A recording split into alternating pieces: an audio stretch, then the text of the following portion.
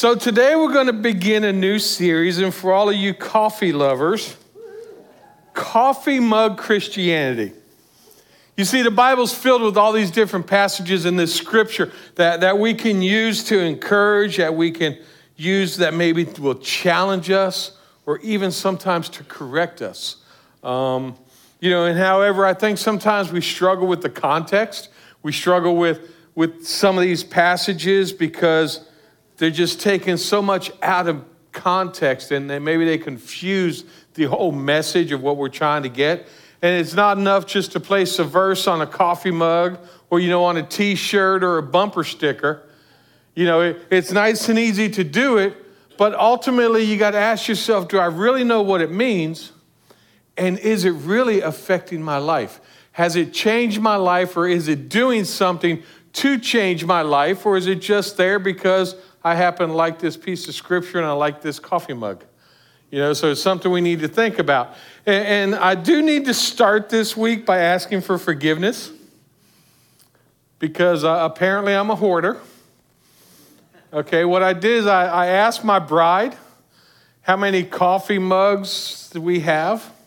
Coffee mugs, and for me, a travel mug is a coffee mug because the only thing I'm ever going to put in it is coffee. So I asked her, how many coffee mugs do we have and travel mugs? And I was a little disturbed. I know I use probably 5 to 7 different coffee mugs a week. Well, come to find out, we have 49. 49 different coffee mugs or travel mugs. But I am willing to bet that someone in this church right now or someone watching online has more than 49 inside their house. I'm willing to make that bet. So when you get a chance, make sure you count them, because I really need to feel better about myself. The fact that I have 49 of them. And thank God I don't have my mom or my grandmother's old china set, because there'd be even more coffee mugs or coffee cups inside of it. But, I was like blown away. 49, really? Wow. I think we need to put some inside the clothes closet. Yeah, but you think about this when you go and you buy something, you're getting a coffee mug or a T-shirt for somebody. You think about it, you're looking for that perfect one, or even sometimes for yourself. All of a sudden, it's just like, oh, I got to have this. I really like this mug. I really like this, and we just have to have it, or we look for that perfect mug for the perfect situation. Yeah, I have my share of Marine Corps mugs. We got number 1 dad mugs, number 1 mom mugs. Got my hurricane mug. We got funny mugs. We got mugs with scripture on it. And we've even got I got a custom made mug. And this happens to currently be my favorite of all coffee mugs, because it's got a caricature of me on it. So this is currently my favorite coffee mug. And it was given to me by a couple after I performed their wedding. So this is my favorite. Now, my second favorite is my coffee mug that has, of course, the church logo on it. But we all have these different mugs, and all of us probably have our favorite.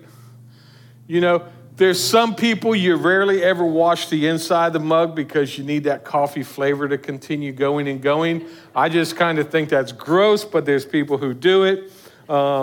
But I understand we look for our favorite theme or maybe our favorite Bible verse on top of a mug. And of course, it's not a bad thing. However, then we've got to ask that question. Do I really understand this verse? And more importantly, is it really affecting my life? Has it done something to change my life? So today we're going to be in John chapter 3. And the main verse is going to be John 3:16. So I'd ask you, if you don't have a Bible with you, go ahead, and there is one in the back of the pew in front of you. I really don't think most of us need to open a Bible to read John 3:16. But I will tell you, we're going to read more of the verses anyway, so you might just want to bookmark it in your Bible.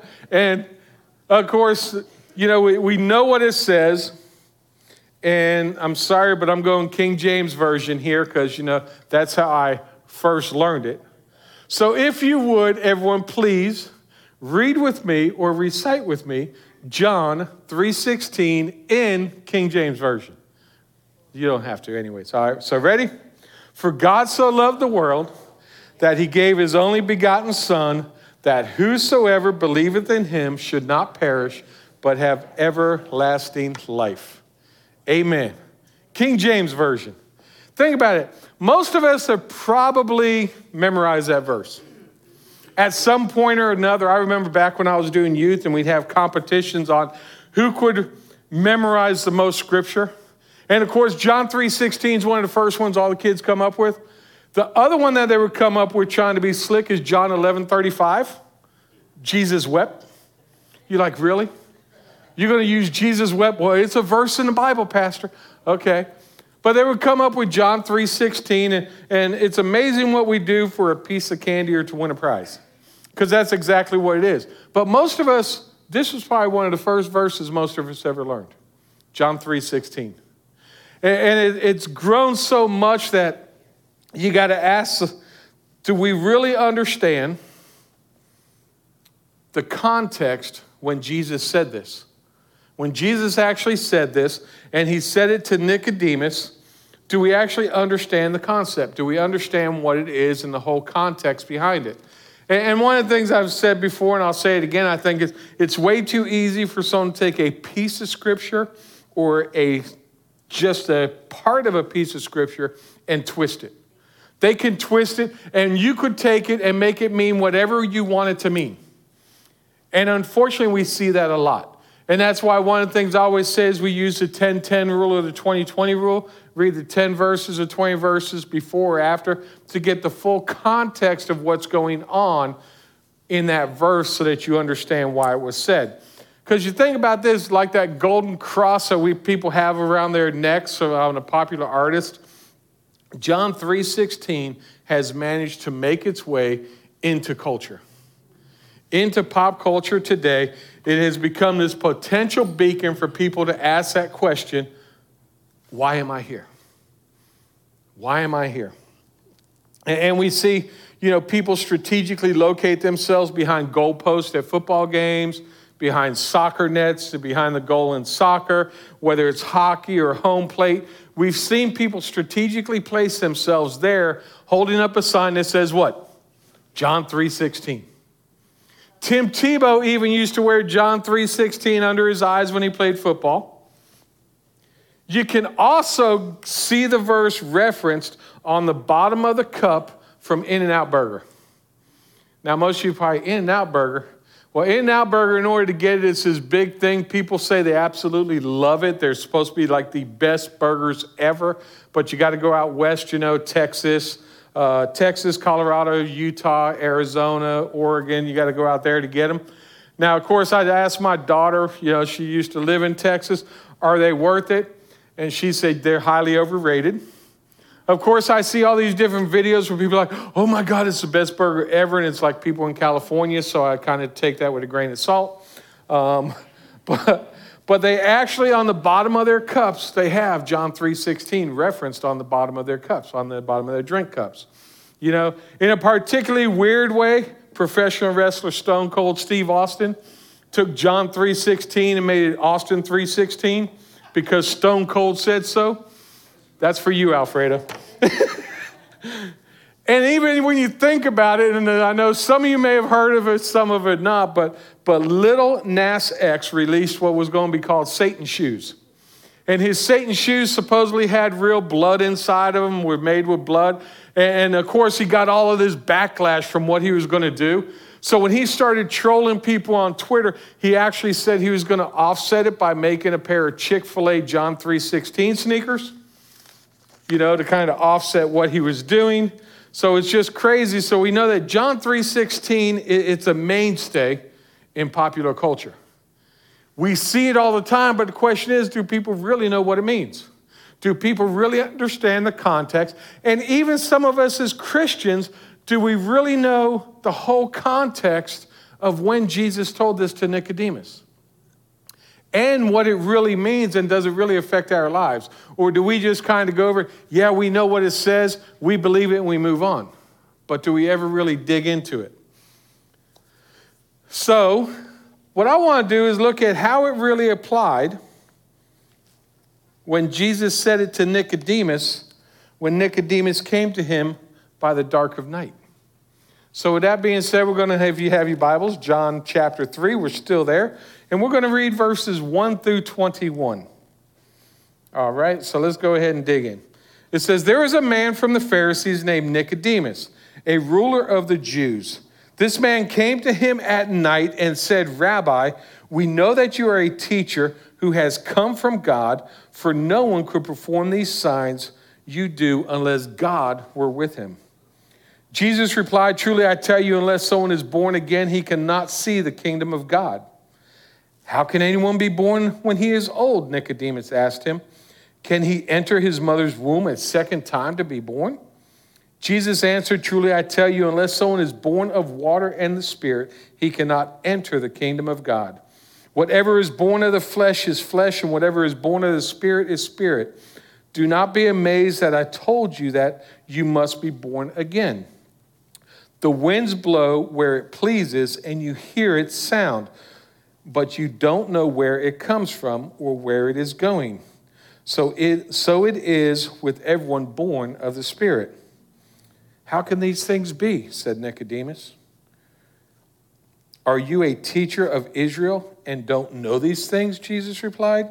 Truly I tell you, we speak that we know and we testify to what we have seen, but you do not accept our testimony. If I have told you about earthly things and you don't believe, how will you believe if I tell you about heavenly things? No one has ascended into heaven except the one who descended from heaven, the Son of Man. Just as Moses lifted up the snake in the wilderness, the Son of Man must be lifted up, so that everyone who believes in him may have eternal life. For God loved the world in this way. He gave his one and only Son so that everyone who believes in him will not perish but have eternal life. For God did not send his Son into the world to condemn the world, but to save the world through him. Anyone who believes in him is not condemned, but anyone who does not believe is already condemned because he has not believed in the name of the one and only Son of God. This is the judgment. The light has come into the world. The people loved darkness rather than the light because their deeds were evil. For everyone who does evil hates the light and avoids it so that his deeds may not be exposed. For anyone who lives by the truth comes to the light so that his work may be shown to be accomplished by God. So that's a whole lot. That's a whole lot going on. And in the middle of it, we see this verse that we see plastered all over the place. And everyone knows the verse, but you got to look at the whole concept of it. And the Gospel of John presents Nicodemus as someone seeking to better understand Jesus' intention. He's coming to find out what Jesus' intentions are. And the first question I've always asked myself, why did he come at night? Why did he come in the cover of darkness if he wanted to know what Jesus was really about? And his approaching Jesus' night could have been an attempt of being incognito. He didn't want anyone to see him. If I come at night, there's going to be no one around, so no one will see me as a Jewish leader going to talk to this Jesus, the Son of God, the one that people were saying is the Messiah. Or maybe he could have been coming at that point in the day when he figured him and Jesus would be less hindered by crowds around them. So maybe he just figured it that way. Or maybe it was just the time that Nicodemus had available. Maybe he was busy. Maybe he was a busy guy and the only time he could get away from the Jewish leadership is to go at night. Really don't know, but William Barclay actually says this. In the Gospel of John Study Bible, in the Logos software, he offers up this. He says, the rabbis declared that the best time to study the law was at night when it could be done undisturbed. Throughout the day, Jesus was surrounded by crowds of people all the time. It may well be that Nicodemus came to Jesus by night because he wanted an absolutely private and completely undisturbed time with Jesus. So every one of these reasons kind of sound plausible. You could kind of, okay, well, I could agree with that. Maybe that's it, or maybe this is it. And however, I got to ask that question. How many of us still only approach Jesus in the dark or over the cover of darkness? You know, we don't come to him out in the brightness of the day where everyone can see it. We kind of come later at night. And maybe as Christians, we're some incognito Christians. Maybe we're just a little incognito, you know, not wanting to be seen for our faith, or maybe not wanting to be called out for our faith because, you know, people in church see us one way on Wednesdays and Sundays, but people in the world and people that know us know how we really are. So maybe we're incognito Christians and we only talk about Jesus on Sundays and Wednesdays, and we live an alternate lifestyle someplace else. And we live of the world, and we can't go talk to people about Jesus because Lord knows they know my life and they're going to call me out. So maybe that could be a reason. You know, each one of us has a different story. But let's continue so we can understand Nicodemus a little bit more. We can see that he didn't understand the phrase born again or born anew.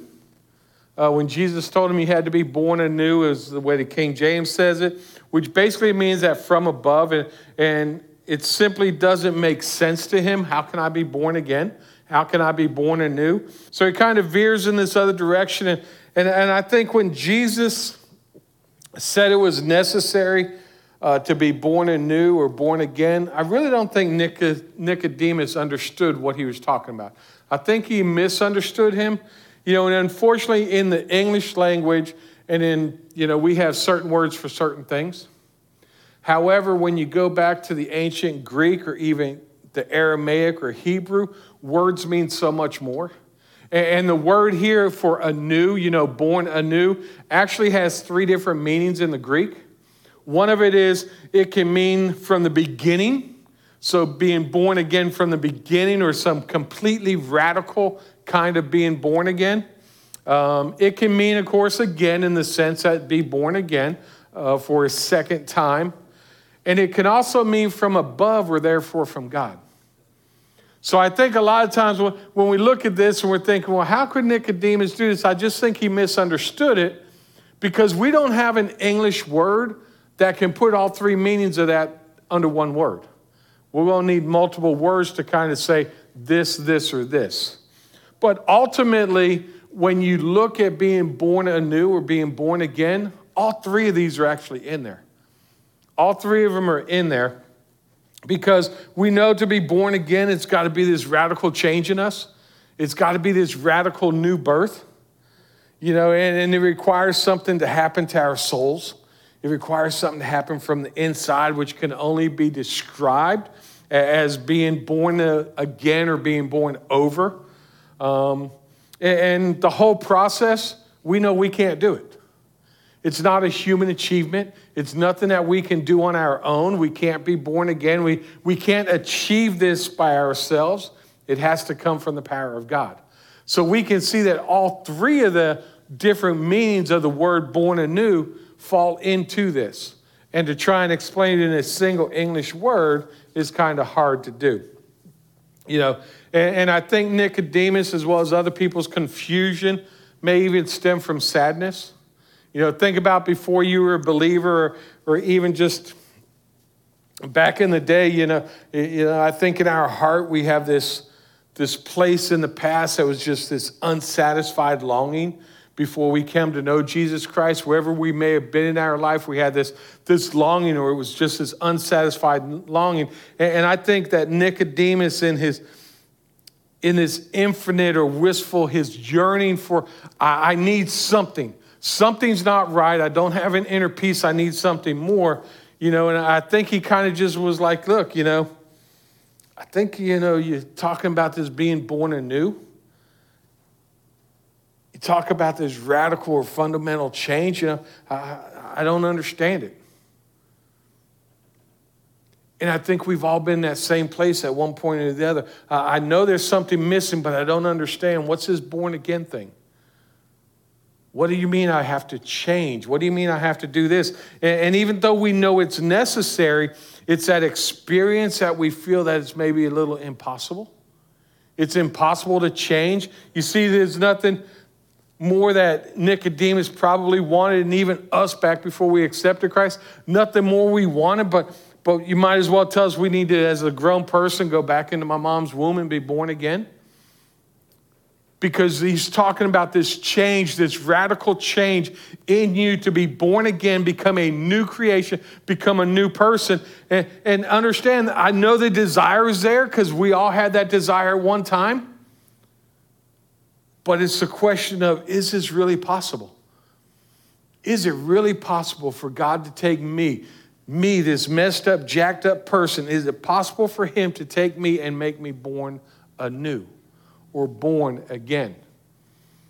And you see, I think all of us can see Nicodemus. We can all feel what he's been going through at some point or another, because we all understand that whole concept of, this internal problem and saying, I know I need to change, but you see, we always put that but in there.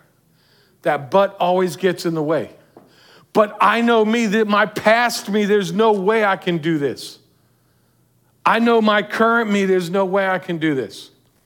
You see, that me inside of us gets in the way of us saying, Lord, I understand and I got this feeling, but I can't do this born again thing. I can't be born anew because I don't understand it. Because it is a radical transformation from the inside out. And it can only come from God. And we have to fight them battles inside of us because we know us. I know me. I know the past me very well. Every one of us knows the past me very well. And every one of us at some point had that yearning, and we're sitting here today in church because we realized that yearning was Jesus Christ. And we've come to know him as our Savior. And we've done that born anew. But it still don't make it easy. It's still a struggle each and every day. We still fight that battle. And I think it's interesting that John 3:16 tells us God so loved the world. God so loved the world. Now, of course, when they say world, it's not the world we think of.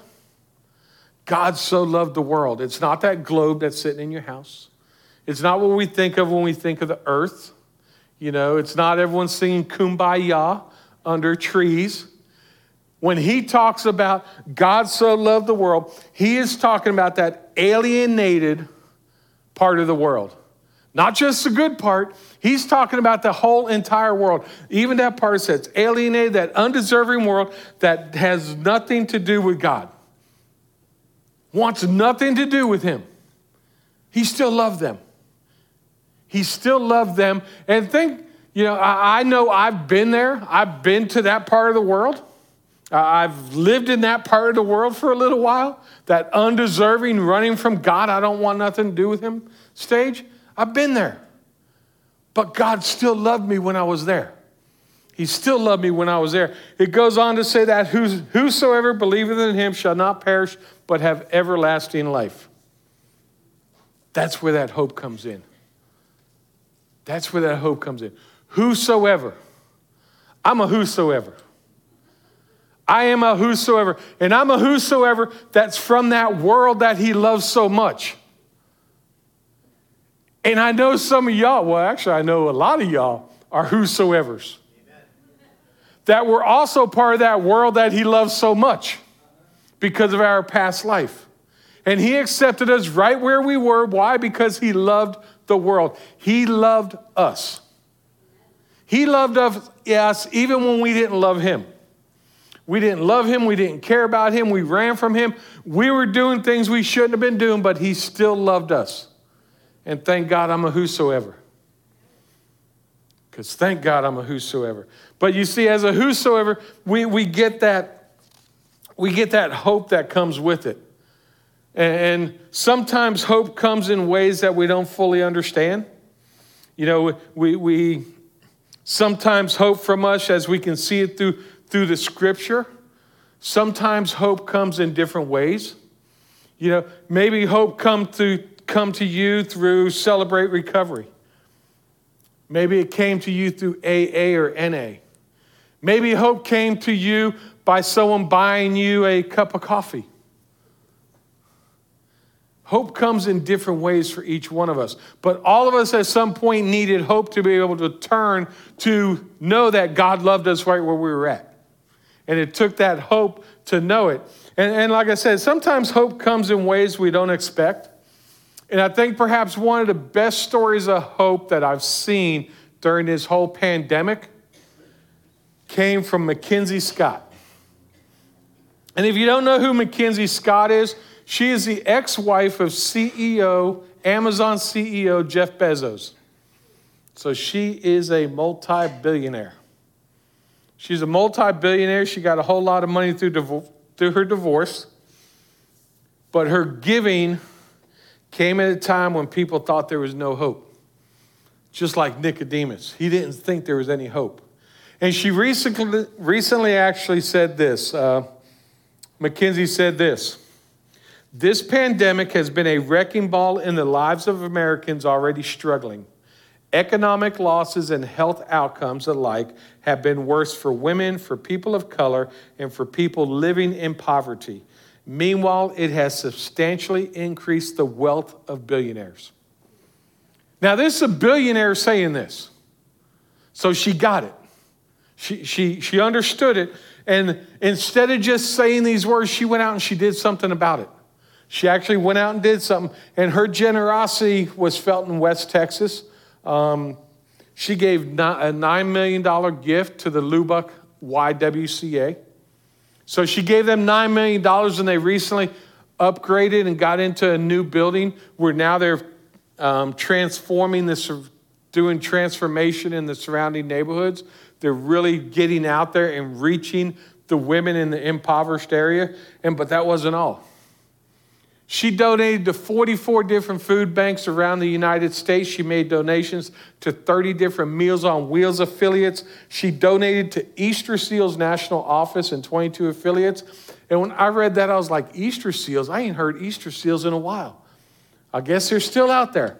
So Easter Seals, she donated to 45 different United Ways, and not to be overlooked, she donated $560 million to historically black colleges. And she's already put a pledge out there to give away even more, to help people who are in need. And there's two things that have to be noticed when you look at all this as she's given away. First, the gift was unrestricted. It was an unrestricted gift. In other words, the organization got to use the money how they saw fit. She didn't want her name on a building. She didn't want anything in her name. There was no oversight from outsiders, nothing at all. She trusted the organization's leadership to do the right thing with the money. She didn't want to go back. She wanted nothing for it except to be able to give it away. And second, these funds went to organizations that, according to due diligence from her team, had track records of achievement in their neighborhoods and in their areas. So she looked for places that were actually doing what they said they were doing. Now she didn't spend it at Ivy League schools. She didn't give it to big-time healthcare companies. And, I'm not bashing them. They're good things. But her driving ambition was to give it to places who had the low ability to get benevolent capital, to get this kind of giving. She looked for places that were doing and transforming people's lives that other people weren't giving donations to because they wanted a name on a building or this or something else. She did what was right. She brought hope to the hopeless in a time when they needed it.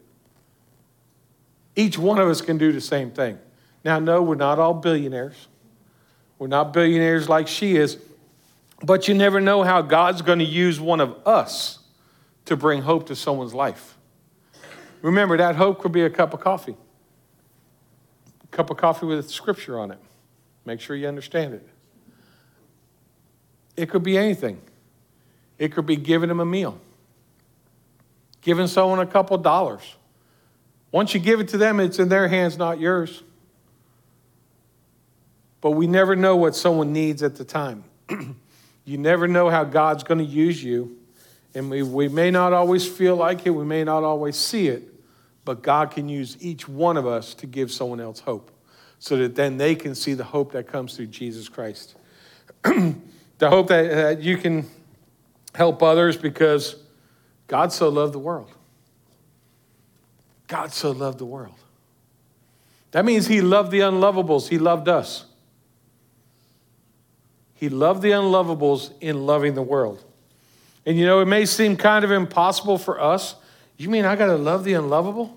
I got to really love this person, Pastor? Yeah. We got to love them because Jesus loved us. We were one of them whosoever. And we got that hope from him because he loved us. Who's a whosoever in your life that you need to show that love to?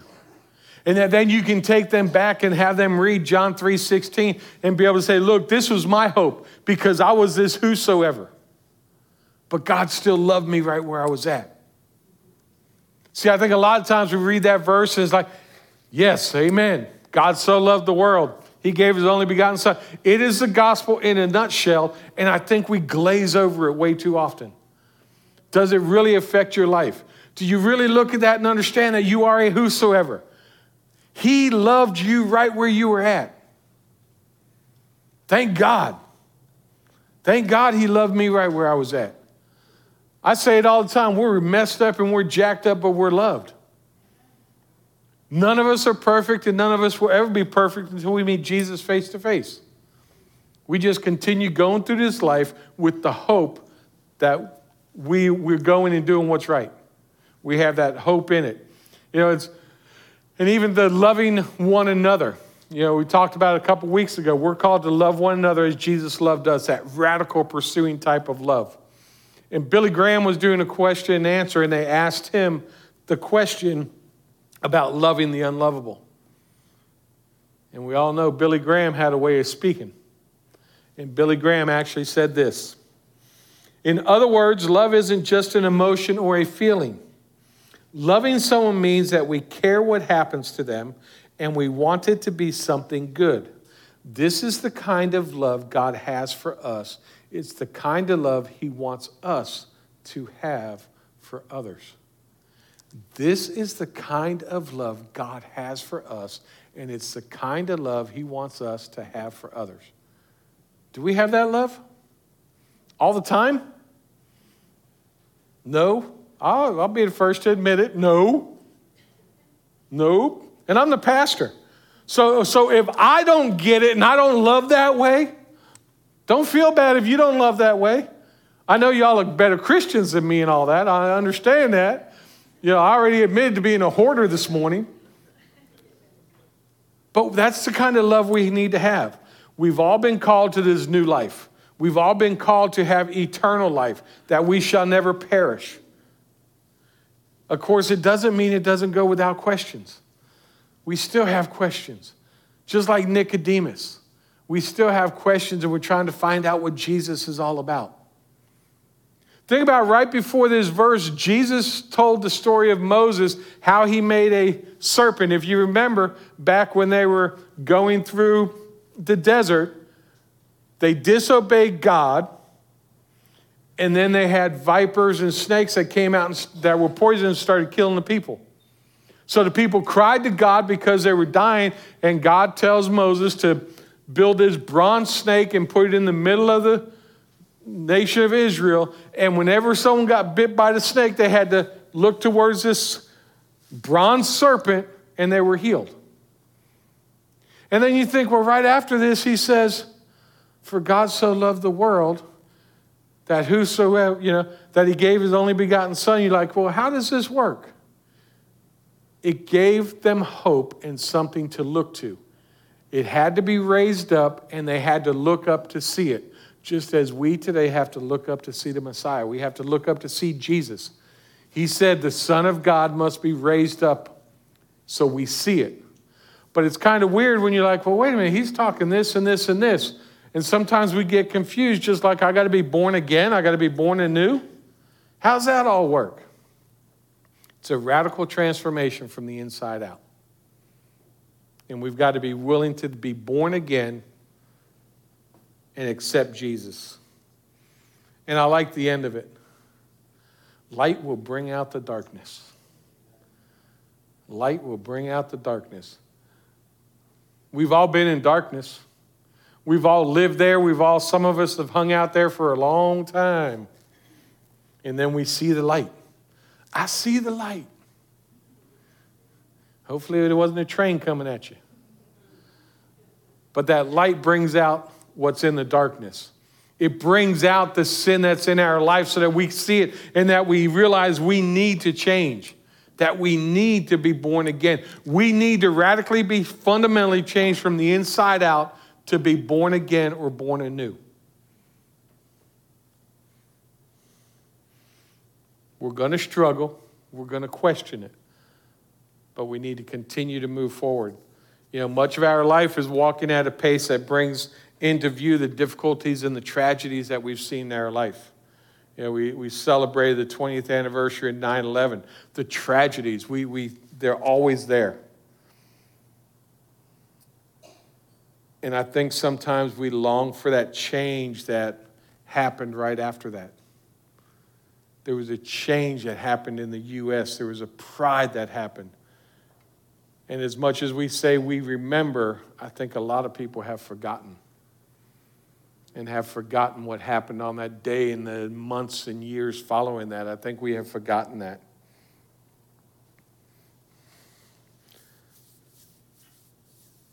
What makes John 3:16 so profound? It's our clear response to how it is possible to be born anew. Because with God's love comes new life. And each one of us received a new life because of what God did. Because he loved the world, that he sent his only begotten Son. We got that new life because of him. So now that we understand that God loved the world through this selfless, costly love, even when the world was lost, even when we were hostile towards him, how can we obey God's command to love our part of our family, our part of the world, our city, our community, our neighborhood? How can we now show that same type of love? And I think we do this not in the sense that we conform ourselves to it, but in the sense that we serve sacrificially in order to bring the light of Jesus into the world around us. We got to continue to move forward, continue with that hope that we have, and know it's not just a sign behind a goalpost. John 3:16 means so much more than that. And it's a matter of us truly living it each and every day. Because I think a lot of the times, like I said, it's one thing to put it on a coffee mug or a t-shirt or see it posted up. Does it affect and change our lives? Do we still get that hope from that verse? Do we still realize that we were a whosoever? And he loved us right where we were at. Love the unlovable. Just as we need to love the unlovable. And maybe you're here and you're like, Pastor, I don't know Jesus as my Lord and Savior. But I want that hope. I want that hope because I see that he loves me. He loves me right where I'm at. Even though I'm not perfect, I haven't got it all together, and I need that. Well, let me tell you, if you haven't accepted Jesus as your personal Lord and Savior, we can lock that down today. Because God's word says that we all sin and we all fall short of the glory of God. But it also says that if you confess with your mouth that Jesus is Lord and believe in your heart that God raised him from the dead, you will be saved. Because he loves you right where you're at. For God so loved the world that whosoever, become a whosoever. He did that for me. And then you need to live your life for him. And understand, even if you come up here and you've accepted Jesus as your Lord and Savior, the world's not going to change. When you leave here, it's going to be the same world that you were in. The difference is going to be you.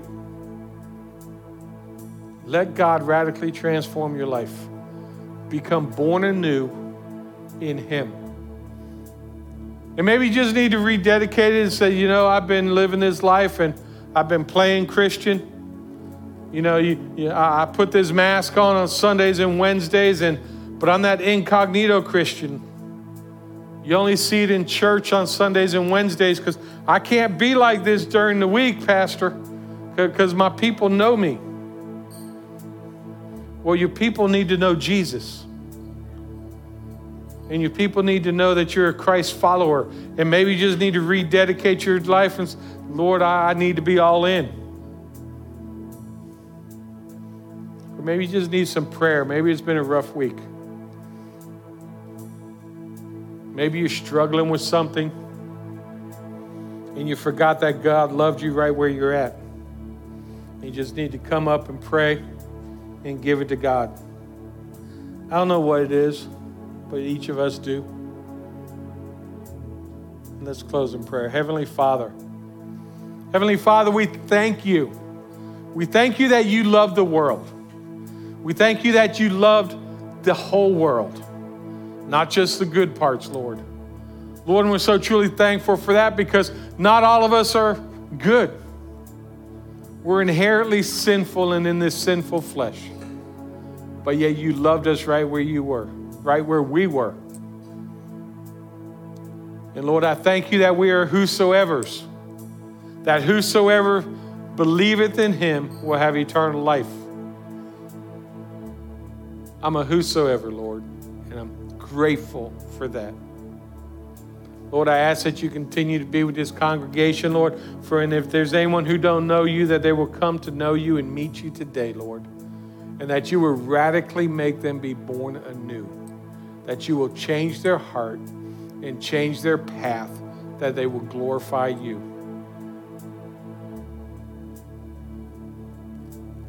And Lord, we thank you for who you are. And we make this prayer in Jesus' name.